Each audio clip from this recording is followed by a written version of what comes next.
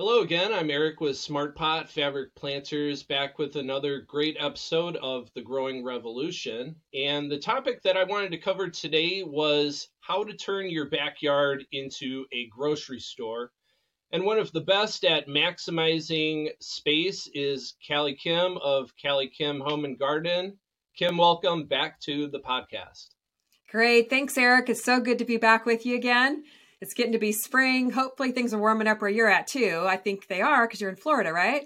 You know, they're actually almost borderline too warm. So, yeah, Oh, I'm in zone 9B, I think. And yeah, it's in the 70s now, so it's nice. beautiful, but pretty soon it's going to be edging into the 80s and even the 90s. So, I'm enjoying the outdoors while I can, before it's ungodly humid. I'm probably Yeah, that's sweating. great. I'm probably sweating already. Well, we've had tons Uh, of rain, but it's finally starting to warm up. So we're looking forward to that. Things are green. The garden grocery store is in full swing here. So it is ready to roll. Yeah. I've been harvesting cucumbers, waiting on my tomatoes, and yeah, just loving year two of gardening in Florida, now that I've gotten over the hump of some learning curves. So I'll get right into the question. So I guess first things first, what should people be considering first when they're planning a garden, and why? Sure. I think the first thing I really like to encourage people to do is think about what your family likes to eat and then plant that. So, if you're not a big squash fan, you don't want to take up a ton of garden real estate with your the squash plants. But if you like tomatoes, peppers, and salad greens, definitely plant that. So, just really be cognizant of that, and you're going to enjoy growing those things that you like to eat that much more. But I think one thing that's really important is to think about the location of your garden. I love to grow in containers and raised beds, as I know you do too. And that makes it really easy because then you can put your containers in your raised bed in a nice sunny spot. The more sun, the merrier, at least 6 to 8 hours, if at all possible. But even more than that is better to grow a lot of veggies and really orient your garden in the northern hemisphere to face south. So you're getting the maximum sun exposure possible. So you can kind of eyeball that if you want to kind of observe your growing space for a couple of days, maybe stake out a spot that to represent your containers or your raised beds, and then just take a look at how the sun falls and the shadows fall and how much sun it gets. And that'll really help you as you're getting ready to grow your own garden grocery store. Super important. Yeah. Kind of plan out a trial space before you, take all the time and energy to construct a bed or a large planter arrangement. My second question is, can growers be as successful growing in containers as they would in ground?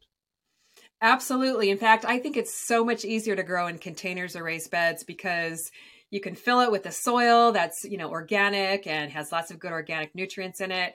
And it's just so much easier. I mean, digging out a garden space in an in-ground garden is a lot of work, let's face it. And it takes a while to really amend the soil, to really get healthy soil.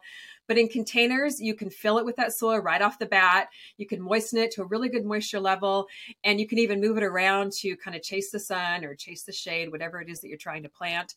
So in my opinion, it's just a whole lot easier. The soil's nice and loose, so you're not having the issues of your soil really compacting. And especially a lot of people these days are growing in small spaces.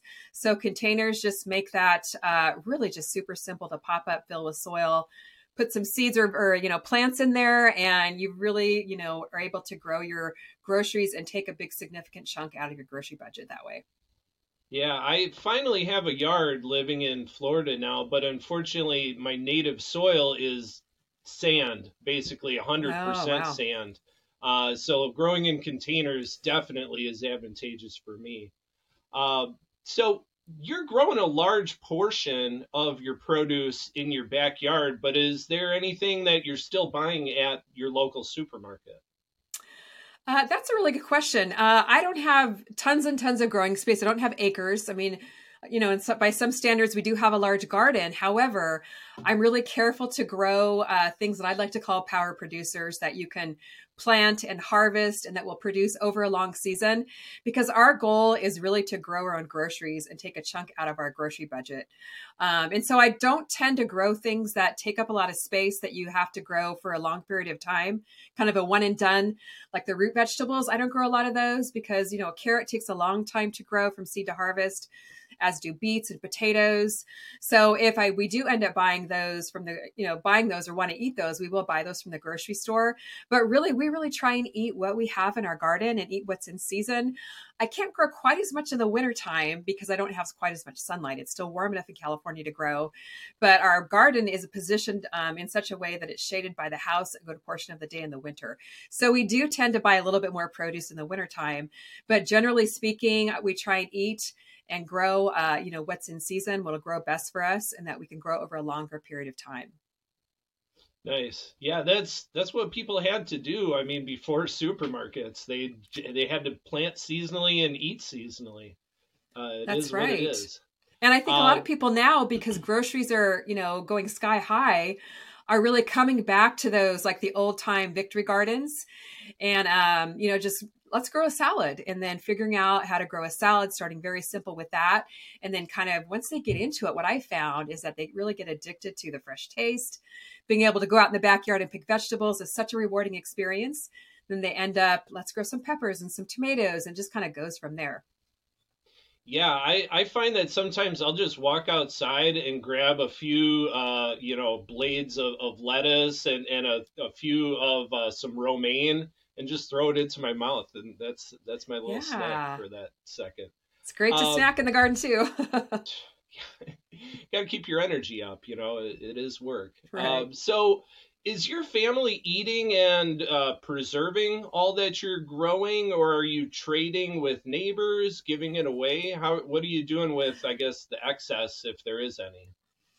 Yeah, we do a little bit of both. I don't tend to can a lot, but we do have a good amount of freezer space. So I will freeze like tomatoes and peppers to use for sauces, later on in the year when we don't have as many growing. But primarily what we do is, we eat as much as we can fresh. We love to grill in the summertime and make garden fresh pizzas outside on our wood fired pizza oven and all that. It's so delicious.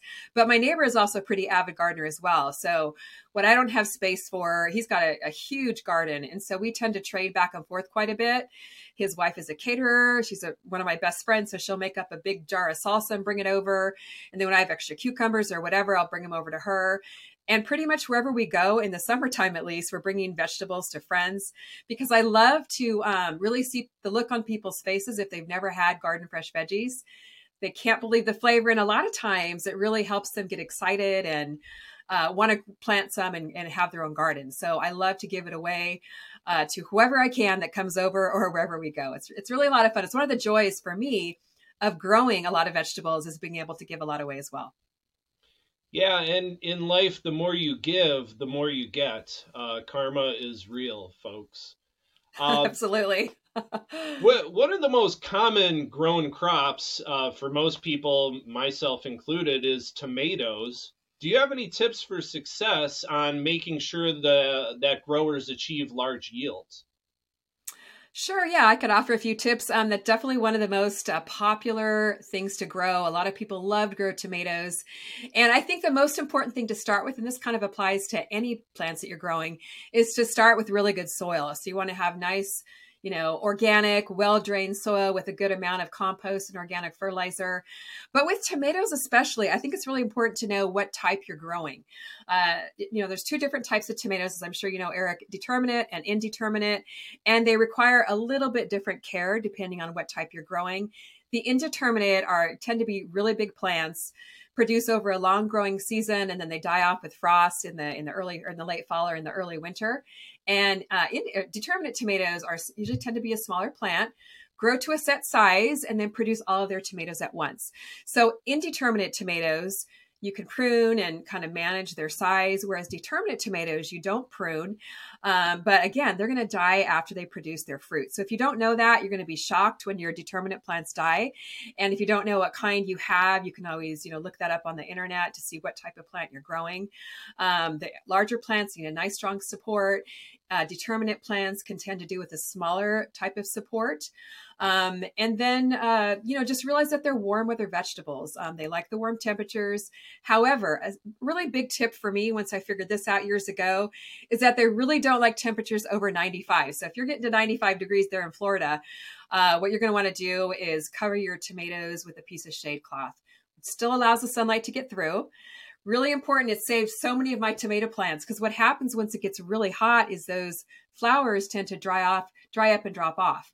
And then you kind of have to start all over again with your fruit production. So shade cloth has saved so many of my plants and really helped them keep on producing even throughout the summer heat. So if there's one important tip I could give people in the summertime, it would be grab yourself some shade cloth. It's readily available at most garden centers. Keep it on hand for those days when things are going to get just scorching hot.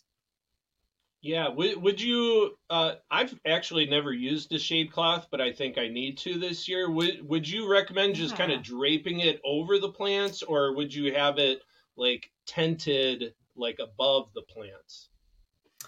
I think it kind of depends on the size of your plant. The smaller determinate types, usually they might be anywhere from 4 to 6 feet tall. They'll be easier to like drape it over.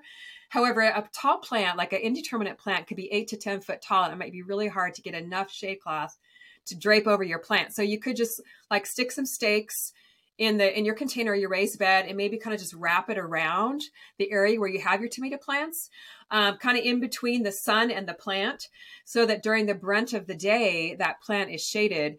There's varying, I guess you would call it levels of shade cloth that will block out like 40% on up to like 60 or 70%. So I tend to use kind of somewhere in the middle, a 50 or 60% shade cloth. But it really does make a huge difference. We've actually run some tests with that, and underneath the shade cloth, it can stay anywhere from 10 to 15 degrees cooler, which makes a huge, huge difference with your flowers and blossoms drying up, dropping off, or not. So, your production can either keep going or it can stop and then have to start all over again once things kind of cool down below 90 degrees. Yeah, I think I need to get a shade cloth for my entire lot to keep my house cool too. Well, Uh, funny enough, we have some viewers that live in like Phoenix, and she actually will pretty much have a whole shade structure over her entire garden during the summer. And that's the only way she's really been able to keep on gardening in like the Phoenix where it gets like 100 degrees or plus for many, many days of the summer. yeah, they're above 100 for like 3 months out of the year. Insane that Yes, people can even live there. it's Um, crazy. So you've got a monthly subscription box that I've been seeing, and this looks awesome, and it sounds like it's been selling out. Can you tell us about it? What's in it? What's going on here? Sure, absolutely. It's been a ton of fun. We just launched in February and it's been going gangbusters. It's called Grow Your Groceries with CaliKim. And the subscription box model has been around for a long time, but there's really nothing like this that has a complete garden kit in the box.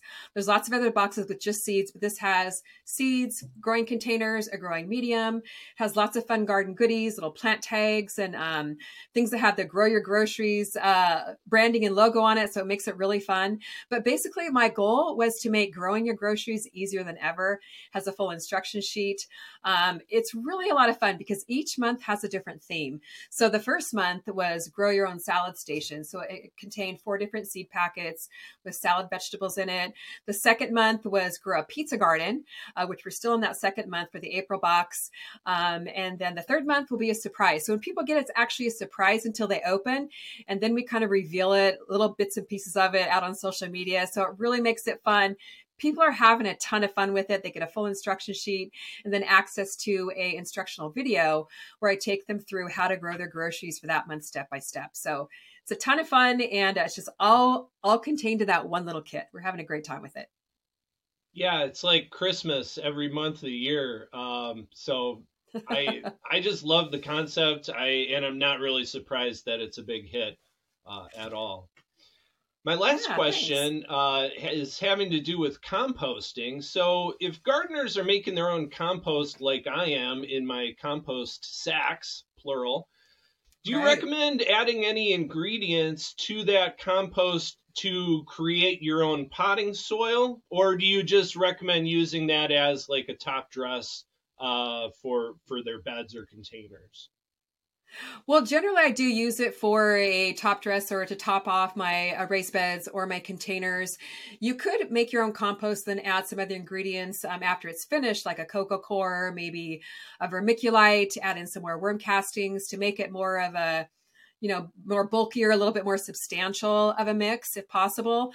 But it's hard for me to make enough compost to spread throughout my garden. So I kind of like to dole it out in little bits and pieces where I really need it the most, and then add it to a potting mix, just to make the potting mix a lot more substantial and a lot more fertile, and just to help it grow a lot more veggie. So it's usually a part of my potting mix, but not like the main. It doesn't make up like the main part of my potting mix, but definitely a great way to go. I love the new mini compost sack. It's great. We've been composting in it for probably a little over a year now. I've got some cooking out in the backyard right now that'll probably be done in a couple of weeks, and looking forward to adding that to my garden beds. Nice, nice. Well, that was all the questions that I had. Kim, can you remind folks who are living under a rock and don't know your social media handles and your website where they could reach you at? Sure. Our website is CaliKimGardeningHome.com, and you can find me on social media. Our YouTube channel is CaliKim Garden and Home, and pretty much on social media under CaliKim on Instagram and Facebook. Awesome. Again, thank you so much for your time. It's always a pleasure speaking with you, and we appreciate your gardening advocacy and smart pot advocacy. So until the next time, thank you. Great. Thanks so much for having me, Eric. We'll talk to you next time.